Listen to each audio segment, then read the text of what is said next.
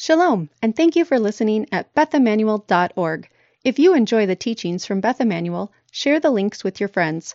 Like us on Facebook and tell your friends about the things you are learning at Beth Emmanuel. Help us grow the message. This week is Shabbat Parah, the Sabbath of the Red Cow, on which we rehearse the purification ceremony of the ashes of the red heifer in preparation for Passover, a 7-day purification which readies the worshiper to enter into God's presence in the temple, to offer sacrifices, and to participate in the worship.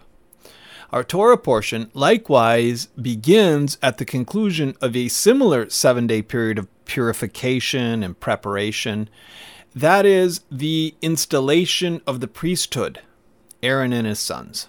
After 7 days of inauguration, they are finally ready to begin their job, and that's where our Torah portion begins on the 8th day, when Moses says, "Today the Lord will appear to you." Ruminate on those words. Today the Lord will appear to you. Suppose that you knew that God was going to appear to you today, not in the afterlife, but here and now, in his sanctuary. How might you prepare yourself for such a meeting?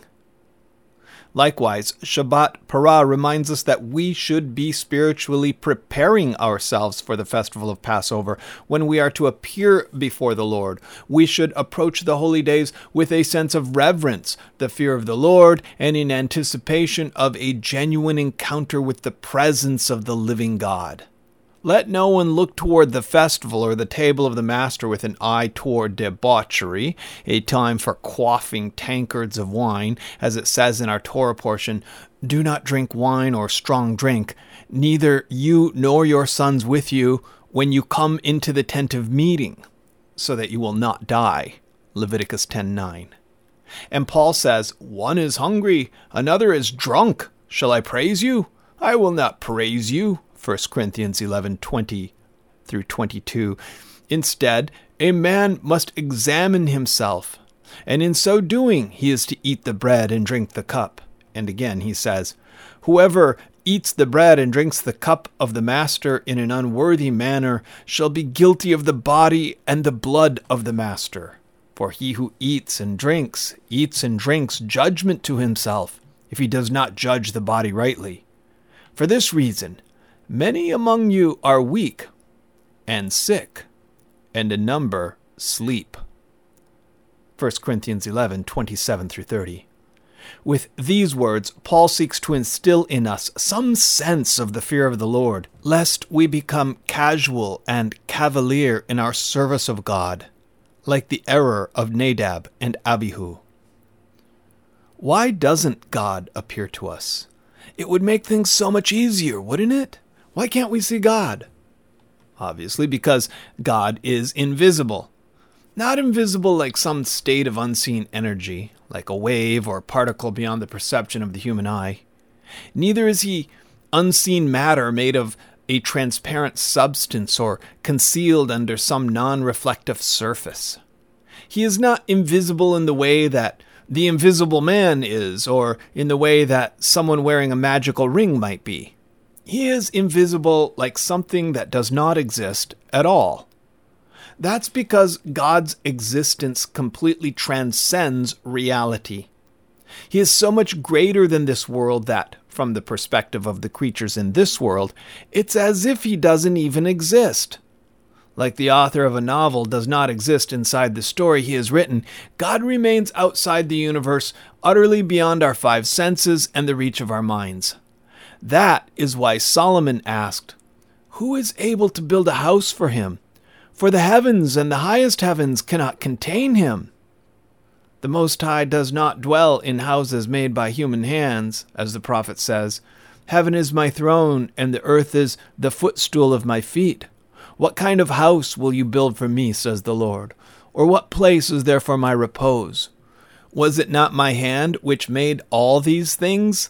Acts 7:48 through 50, quoting Isaiah 66. No one can see God, and no one has seen God at any time, John 1:18. In the Messianic era, however, the glory of the Lord will be revealed and all flesh will see it together. Isaiah 40, verse 5. Does this mean that God will finally become visible? No. It means that his interactions with the world will no longer be concealed.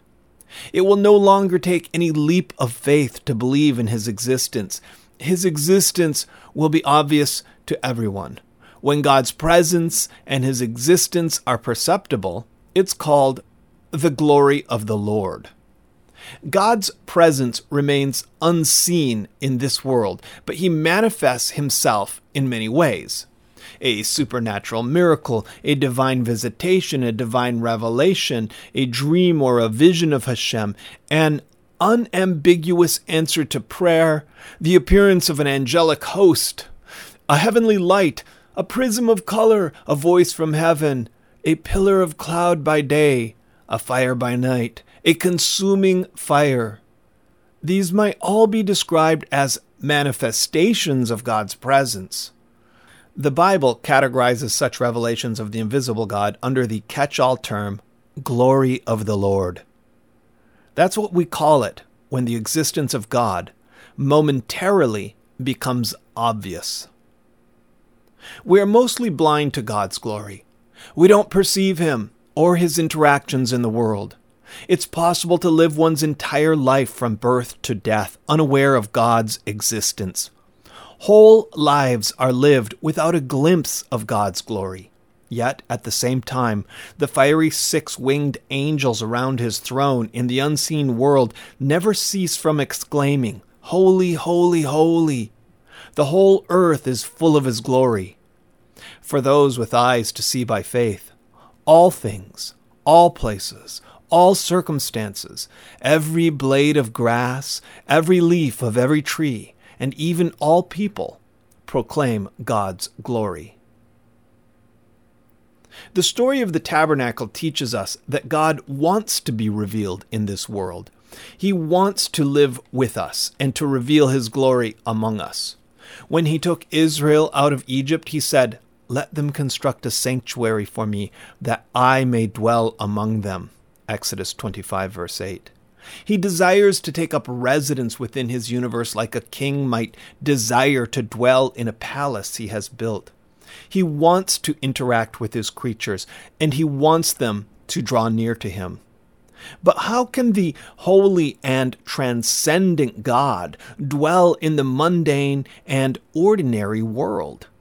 He told the children of Israel to build for him a holy place, after the pattern of his heavenly palace. They did so. Then he filled it with an aspect of his being, his dwelling presence, the Shekinah. The glory of his presence filled the tabernacle to such an extent that Moses himself could not enter, and this created a dilemma. If no one can enter the presence of God's glory in his tabernacle, how can the tabernacle be a tent of meeting where people can draw near to him? The Lord explained that anyone who wished to draw near to his presence should bring a gift. He told Moses to ordain Aaron and his sons as ministers to receive those gifts and to represent him to the nation. For 7 days, Aaron and his sons underwent a series of purifications, sanctifications, and ordination rituals to prepare themselves. Our Torah portion begins, "On the 8th day," the priesthood's first day on the job.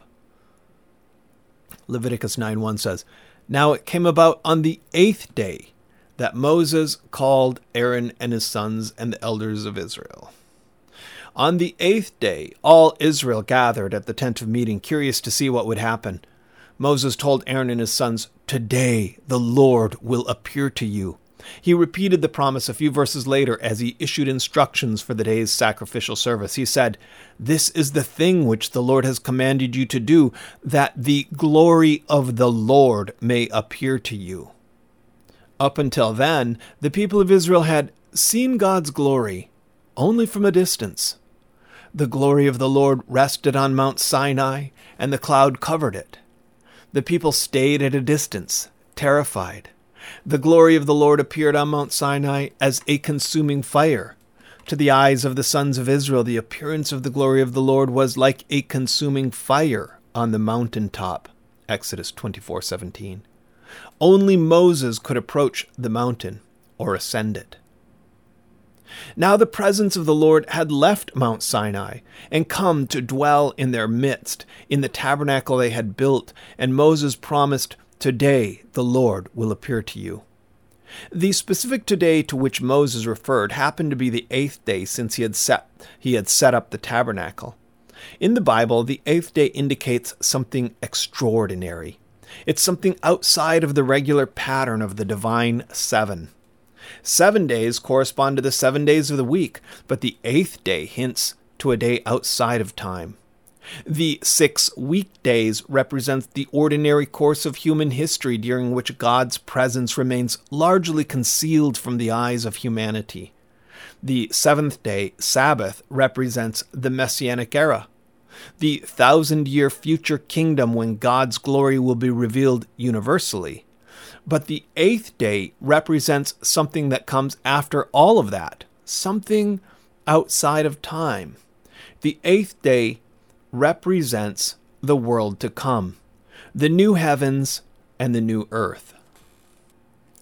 Just as it's impossible for us to see God or even properly imagine Him, it's impossible for us to visualize the world to come. The prophets say that it's beyond our ability to imagine. The world to come can be apprehended only through the divine wisdom of God, which none of the rulers of this age has understood. Just as it is written, "Things which eye has not seen and ear has not heard, and which have not entered the heart of man, all that God has prepared for those who love Him." 1 Corinthians 2:8 and 9. In the world to come, we will experience God's glory in a way that is completely unimaginable and inconceivable to the mortal mind. Our mortal bodies and limited human minds do not currently have the capacity or scope necessary to conceive it. The world to come is outside their range of bandwidth, much as God Himself is beyond our comprehension. But these mortal minds are to be transformed in resurrection.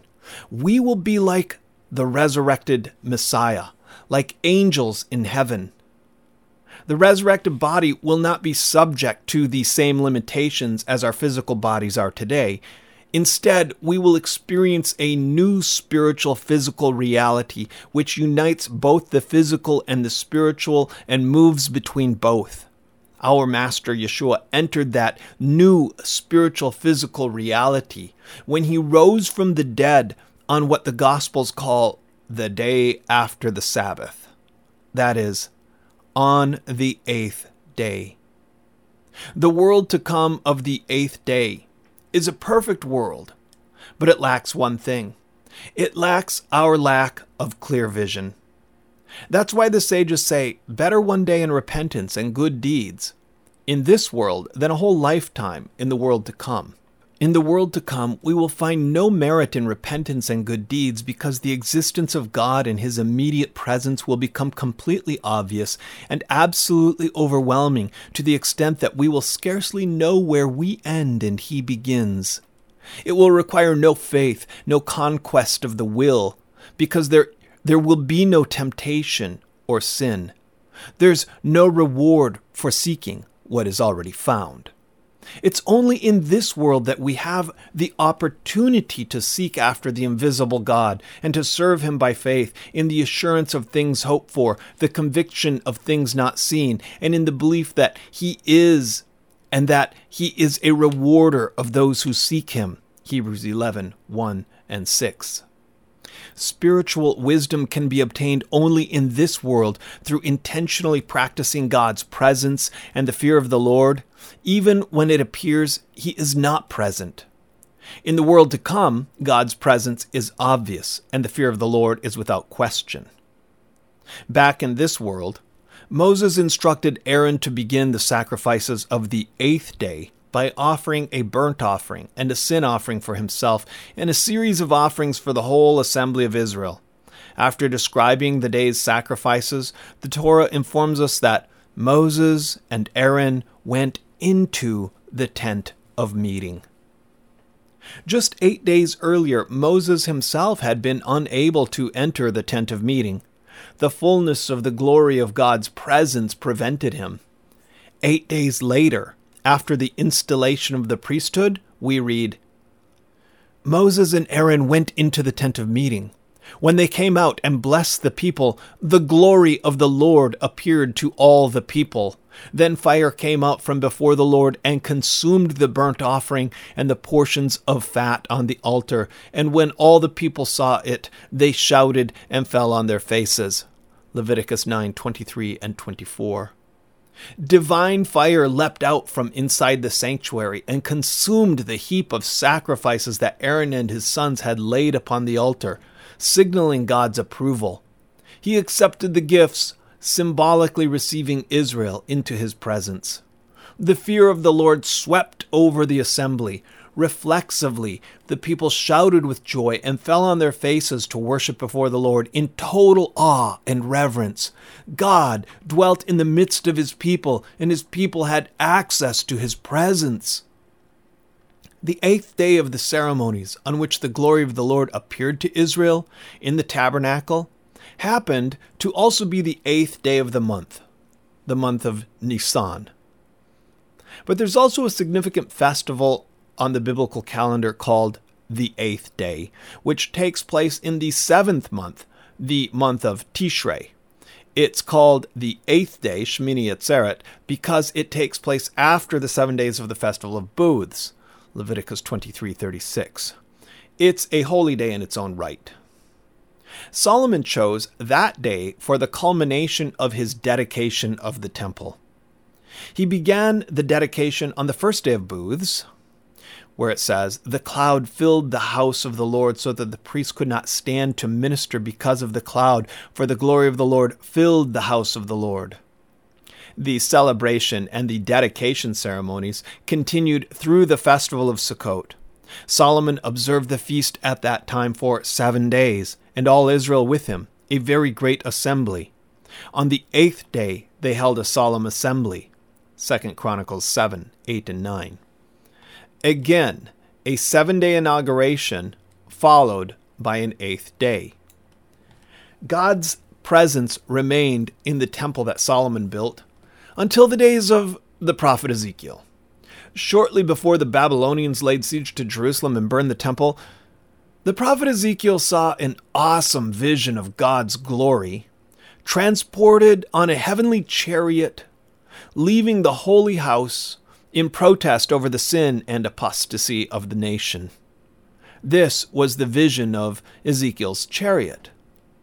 Sometime later, the prophet saw another vision of God's glory. He foresaw the future messianic era, when the glory of God's presence returns to a rebuilt temple in Jerusalem. Ezekiel 43 verse 4 says, the glory of the Lord came into the house by the way of the gate facing toward the east. Then the priesthood will consecrate the altar for 7 days, after which it shall be on the 8th day and onward. The priest shall offer up your burnt offerings on the altar and your peace offerings, and I will accept you, declares the Lord God. Ezekiel 43:27. Again, a 7-day inauguration followed by an 8th day. After the days of Ezekiel, the exiled generation of Ezra and Nehemiah returned to Jerusalem and rebuilt the temple. They hoped to relive the experience of the generation of Moses and the generation of Solomon. They hoped to experience the glory of God's presence as Ezekiel predicted. But no such miraculous revelations occurred. Instead, the people felt deflated by the poverty and state of the temple they had built. It simply did not compare to the glory that had been. It did not resemble the temple Ezekiel had predicted, nor did the glory of the Lord appear to them. The Lord told them not to feel disheartened. He asked, "Who has despised the day of small things?" Zechariah 4:10. On the 21st of the 7th month, which is the 8th day after Sukkot, the prophet Haggai addressed the community. It was the anniversary of the day Solomon completed his dedication of the temple. Haggai asked the people, "Who is left among you who saw this temple in its former glory? And how do you see it now? Does it seem to you like nothing in comparison?" Haggai 2:3. It was true. The rebuilt temple was nothing like the one Ezekiel had foreseen. It had none of the opulence, wealth, or grandeur of Solomon's temple. There had been no miraculous appearance of the glory of the Lord. Was God even dwelling in their midst? The priests and Levites and heads of fathers' households, the old men who had seen the first temple, wept.